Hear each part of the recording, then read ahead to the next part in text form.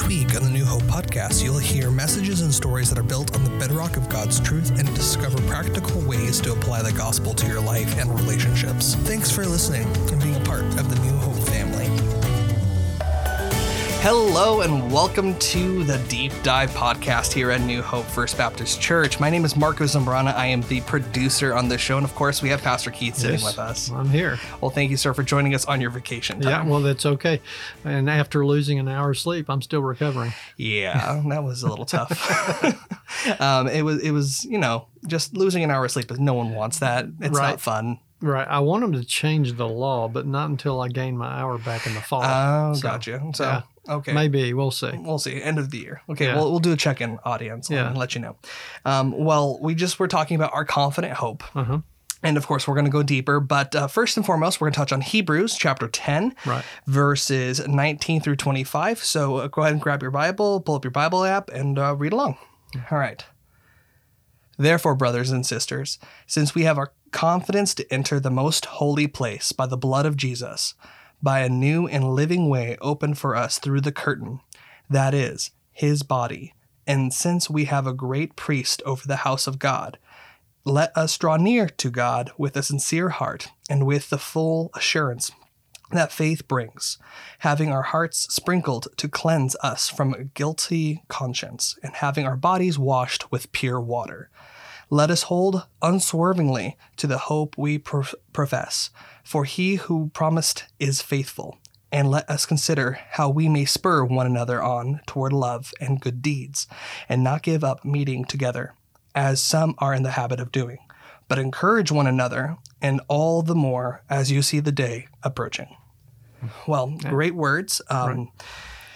Just kind of really summarizes better together, really summarizes kind of what we've been trying to get at. Now we're talking about our confident hope for us. Right. Just to not summarize, but just kind of hit on the big points. Mm-hmm. We spoke about what is our foundation. Our foundation is the faith that we have. And then the results are the hope and love that kind of transpire from that. Right. And you said something that really stuck out to me. You said something to the effect of dying. Are you going to be living, or are you going to not live dying? Yeah. So, and I forget where I read that quote years ago. It's just one of those things, I don't know, again, can't remember who said it first or wrote it. But you basically will live one of two ways. You will end up die having lived, or you will live dying. In other words, you just kind of frozen in place waiting for that day to come. Or you can die living. The die living is a biblical worldview and a calling, and very connected to living out a confident hope that we have in Christ. Yeah. You also said life is about what Christ wants. And so trying to connect those two, it's our confident hope. And this is just not going off of the sermon, but just trying to go further. Yeah. Our confident hope is Jesus. And we're supposed to, that life is about what Jesus wants. It's really a hard shift, because we have to go, well, this is what I want. This is what my foundation is. I want the new job. I want to make sure I can pay my bills. I want to make sure that, I make my wife happy, all these things. Sure. But if our foundation's not Christ and what he wants, then how can we have this confident hope? And you define it later, but we get all these priorities in the wrong place. Yeah, and absolutely. If your perspective and view is not to each new day, again, I keep emphasizing that, because confident hope does not happen overnight. It happens over time, and it happens over time by following Christ. And sometimes that means giving up on my dream and embracing his instead. Trusting that his dream, his vision for my life, his desire for my life is far surpasses than any kind of little puny little dream I might have. And trusting that it's the best way to go. So there's a lot of underlining foundation to that, but you develop a confident hope by practicing, and that means following him one day at a time where he's leading. And I don't want to present the idea that all of my dreams are in contradiction to God's vision or his purpose for my life, because that's not true. What I find is that when I follow him more consistently, my dreams and his dreams start lining up. So it's about changing that heart perspective to where it's no longer we want what we want. It's more our hearts start to change so that we are wanting what God wants and we're in tune with him. Yeah. And I think it's not just, me forcing myself to want what he wants. It's not that. I think it is my experience is that it is me seeing that what he wants is the best. Me seeing the value of what he wants. Now, at first, when I don't see it, then maybe it's just a faith step and discipline to follow him, even when I'm not sure quite where he's leading in a given moment, or in the midst of a circumstance that's hard, painful, challenging. I don't understand how he's going to use it. So I'm on that front end of that. I don't have the confident hope yet.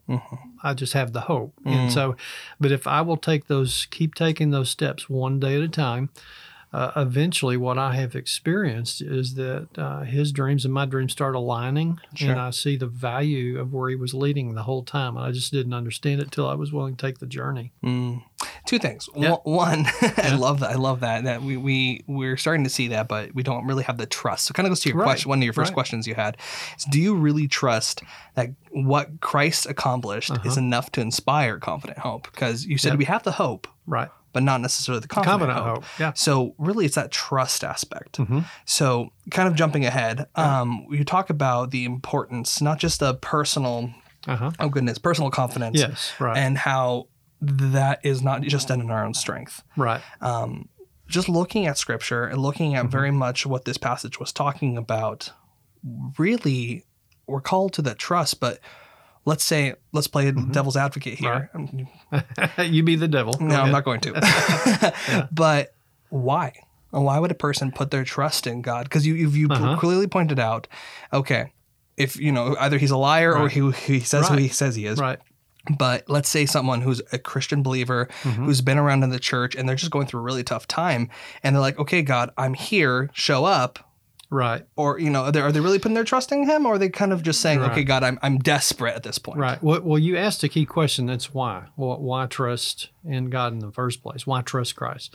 Why follow him versus just doing my own thing and choosing my own path to walk down? And I can. Even as a believer, I've got the free will to do so. So the why is answered by Christ himself in John 10:10. Just one example. Jesus said, I came to give you life and to give it to you more abundantly, fully. And that word life I've referred to before means life as God has it. It's not talking quantity life only. It's talking quality. It's talking a life worth living, purposeful life. You're not going to experience that purpose-filled life without following the one who created it in the first place.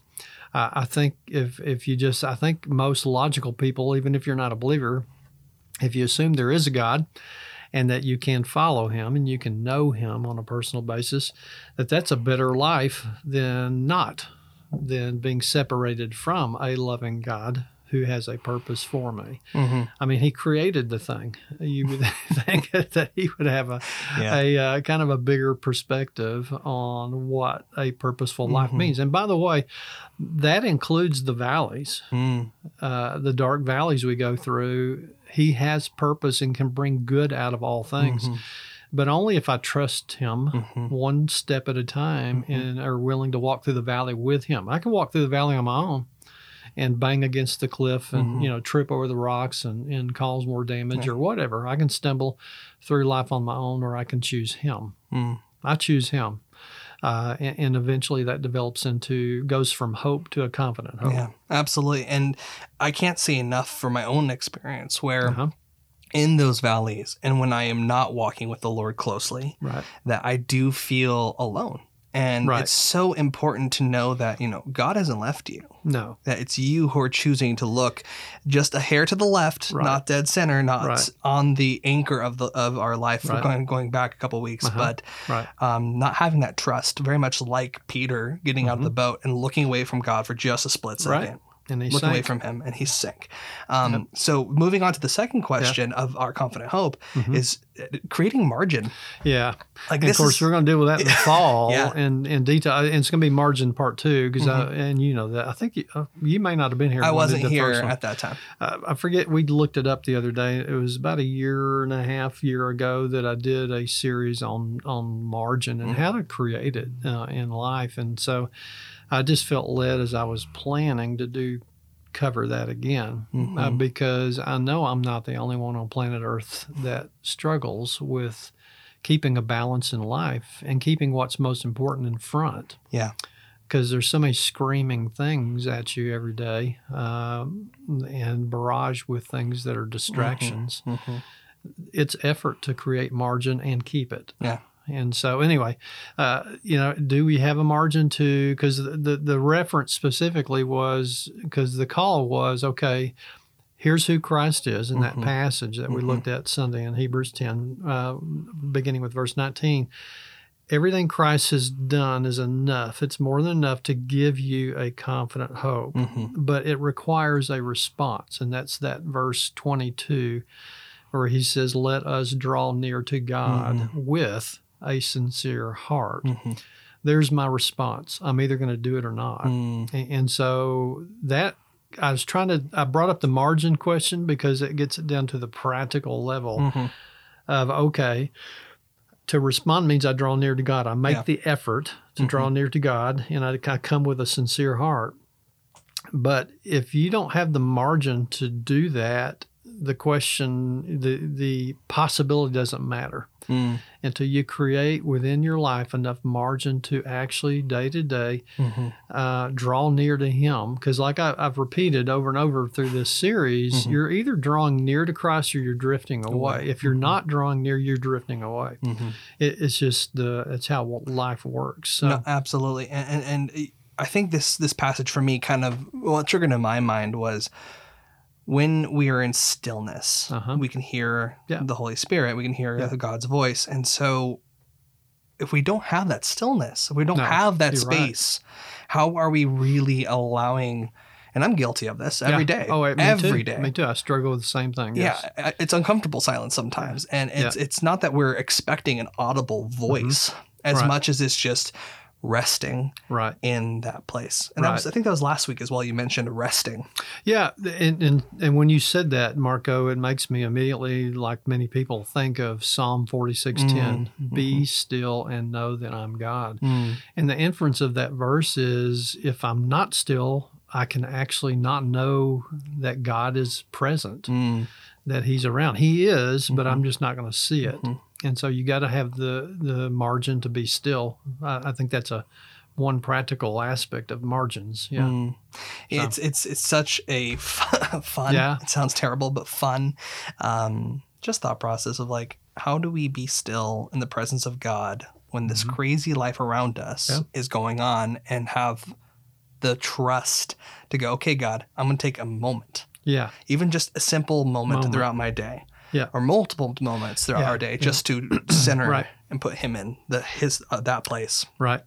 Yeah, and another verse I think of as you're describing that is a passage in Philippians where Paul says, "Pray without ceasing, pray continually." I'm trying to remember exactly. I think it's 1 Thessalonians 5:16, I believe. And that doesn't mean be on your knees with your eyes closed 24/7. That means the language of that scripture is connect and reconnect with Christ throughout your day. Because he was writing, Paul was, to a metropolitan, busy people. Even in ancient times, they were busy. We tend to think that in ancient times, or historically, that they were less busy. Garbage. They were busy trying to survive. They had to raise all their own food and fight against enemies. I mean, on and on. We take a lot for granted in modern life, and we think we're busy. We create busyness where we have a lot more leisure space in our lives today than people in the past did. Well, let's just acknowledge, like, I'm going to go to the movies. Now, that is creating busyness of a leisure activity, which I'm guilty of. I love the movies, but it's very much like, okay, I'm scheduling a time. It's date night, so that's a relational aspect. Okay, so we're doing this at this time. Okay, great. Get off of work, head to the movies, and don't forget dinner. And all of a sudden, that's I'm going to bed. Where was my pause to go? Okay, God, thank you for today. Yeah, Thank you for just creating the opportunities for me to be a light around me. And I think it's two things on a practical level. It is throughout your day, have a mentality. That's why I'm very pro memorizing, meditating on Scripture, because that's an easy way to connect and reconnect with Christ throughout your day. Just take those moments in the midst of the whirlwind. And so the other is to actually just have a set aside specific time on a consistent basis. I'm not going to say every single day, because I think we can get so legalistic about all that. But have a consistent time where you pull aside whatever, 15, 20, 30 minutes, whatever it is your life, to where you read Scripture and you do some praying. You just stop and you be still. Yeah. I think it's both of those elements that help us get there. And as a recently married person, I have never more been so reminded of how I need to pour into my relationship with my wife on an hourly, minute-to-minute basis. And if I'm not even willing to sacrifice or stop for 5 minutes in my day to spend time with Christ and develop a relationship, arguably that should be even more important. Sure. Because it is. Right. Then there's something wrong with my personal confidence that I have in trusting God. Yeah, and also in priorities, not just you, but everybody. And the longer you're married, the easier it is to take that person for granted, clearly. And I'm speaking as one who's been married over 35 years. You're not going to nail that down, Keith? You're not going to nail down the exact date? I could do the math, but I'm not going to do it under pressure. Fair enough. So we'll transition a little bit here towards the later end of the passages. You actually quoted Dr. John MacArthur. I'm just going to reread this because it's a great kind of summary of this passage. God's answers may seem to be a long time in coming, and we are waiting, and our waiting may be uncomfortable or even painful. But he will always do just as he has said he will do. The reason we can hold fast to our hope without wavering is that he who promised is faithful. Yeah. So to that point, going back to personal confidence, this is not meant to be done solely on our own strength, focused solely on ourselves, independent, and then kind of see how life happens. It's really much going back to the concept of better together, community, and all of that. Yeah, it's getting, that's even more clear at the end of the passage in terms of the community aspect later on. But nonetheless, my thought on all that in MacArthur's quote there is I would rather, I like it when God says yes, when I pray and he answers in a way that I prefer or I want. I don't necessarily like it, but at least I know an answer when he says no. He shuts one door, opens a different door, or whatever it may be. I don't like it, like most people, when he says wait, and or I have to wait. Yeah. And there's part of what I heard him referring to is that the wait will be worth it, because he, that is Christ, who makes promises, will always keep his promise. That's been true throughout. You just look from old to new. God is consistent. He is always who he is. And the Bible says he's the same yesterday, today, and tomorrow. Yeah. In other words, he does not shift, and therefore his promises don't change. But his timing is his. And we've got to trust that timing. Yeah, but I don't like that answer. Yeah, no. Yeah, most of us don't. Yeah, it's I'm not in control. In other words, I'm trusting his control. Yeah, absolutely. Kind of going now to the end of the passage, verse 25. Right. Not giving up, meeting together. That's one we struggle with in this day and age. Right. As some are in the habit of doing, but encourage one another, and all the more as you see the day approaching. Right. So just what if I was a person who just walked in and all I got was encouraging one another, and if it's so hard to want to encourage people. So if I heard this as someone who didn't walk a close life with Christ, if I heard this as someone who was just visiting our church, why is that so important to encourage one another when someone is driving aggressively on the road, and all I want to do is, give Yeah. him a little birdie. Right. Right. Why is that so fundamental to who we are as believers? Yeah, because we're, again, go back to what you said a while ago, we're better together. I mean, there's the bottom line. I don't care if you're an introvert or not. I referred to this a few weeks back. And I've got introvert in me. I enjoy pulling away and being on my own to regroup and recharge. So I get all that. But we all have a need for community. A community, first of all, with God Himself, with Christ, and a need for genuine community with one another. So most people that are isolated from genuine communities, in some cases, they don't get that they have such a need for it. It's kind of like, it's just the isolation, that kind of isolated experience, it. And you don't know anything different until you experience something better. Yeah. It's the misery kind of thing. And so we all need it according to God's word. I'm not making that up. You just read those verses. But when we gather together as a community of faith here at New Hope or another church for that matter, it's not just about getting together in a room.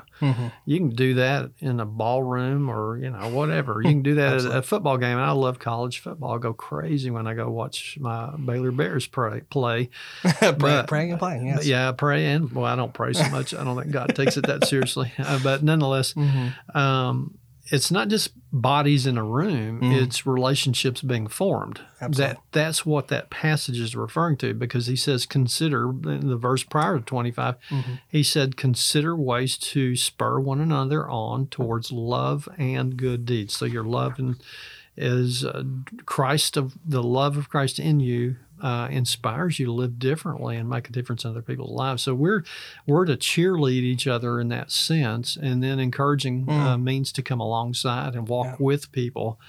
So it's very personal in nature. It's relational. It's not gathering together, as I said yesterday, singing Kumbaya or hymns or, whatever. It's not going through the motions of worship. But it's living life together. Yeah. Exactly. It's the times we'll have when worship stops and going out to lunch or calling each other and checking up on one another, bringing meals when you've had a horrible thing happen in life, and just listening and engaging one another. So here's the the key terms to me. I keep emphasizing. You're not going to experience what Hebrews is talking about, the strength of community and the need for it, the good of it, until you engage in community as opposed to just attending a church. There's a big difference between attending a church body, whether it's Sunday or otherwise, and engaging people when you're there. Yeah. We're called to engage. Yeah, right? and more recently, I got in here at our church during Wednesday nights on the men's Bible study, and I can't tell you how, even though I may not be the most outspoken during said Bible study, it is such a encouragement. It is such a opportunity just to share life with each other. Yeah. A gentleman was sharing about a prayer need, and these aren't moments that you go in and you plan. These are moments that as they happen. Yeah. And it truly is, it's about not just encouraging one another, but as you said, it's about that being inspired, moved and inspired to walk alongside of each other. Yeah. No, I totally agree. And here's the deal. And it goes back to that passage you just read. Don't give up on meeting together. That never would have happened if your men's group had not decided to say, okay, we're going to get together at such and such time. If you don't make the practical effort to get together, the other never happens. And so that's why the Bible says don't give up on meeting together. Don't let things get in the way, because this will make a difference in your life. Genuine community truly will give you a greater strength than you will ever have on your own. And I think it's a Christ-inspired strength that we're talking about here. Absolutely. In terms of the body of Christ. And I agree with you. I've got a men's group I'm participating in. Just so the new Hopers know, I push getting into Hope groups. And I've got a group of my own that I need and I meet with. And it's relationships. We care about each other. It's cool stuff that goes on, the missional training. It's just been inspiring to listen to some of the conversations and feedback and grappling with the concepts of living on a missional basis, for example. That's just 2 examples in my own life within this body. Absolutely. And living on mission and taking kind of the concepts that we learned during Better Together of being with each other, breaking bread, praying with each other, telling our story. Those are all elements of a model we're trying to adopt here as our DNA. Yeah. Build each other up, yes. Yeah. To be a sent people, ultimately. Absolutely. Yeah, to make a difference out beyond this campus. We don't stop being the community when we say amen and leave the campus. That's just when it begins. The community actually occurs as much outside the walls of our church campus as it does inside. Absolutely. Well, thank you, Pastor.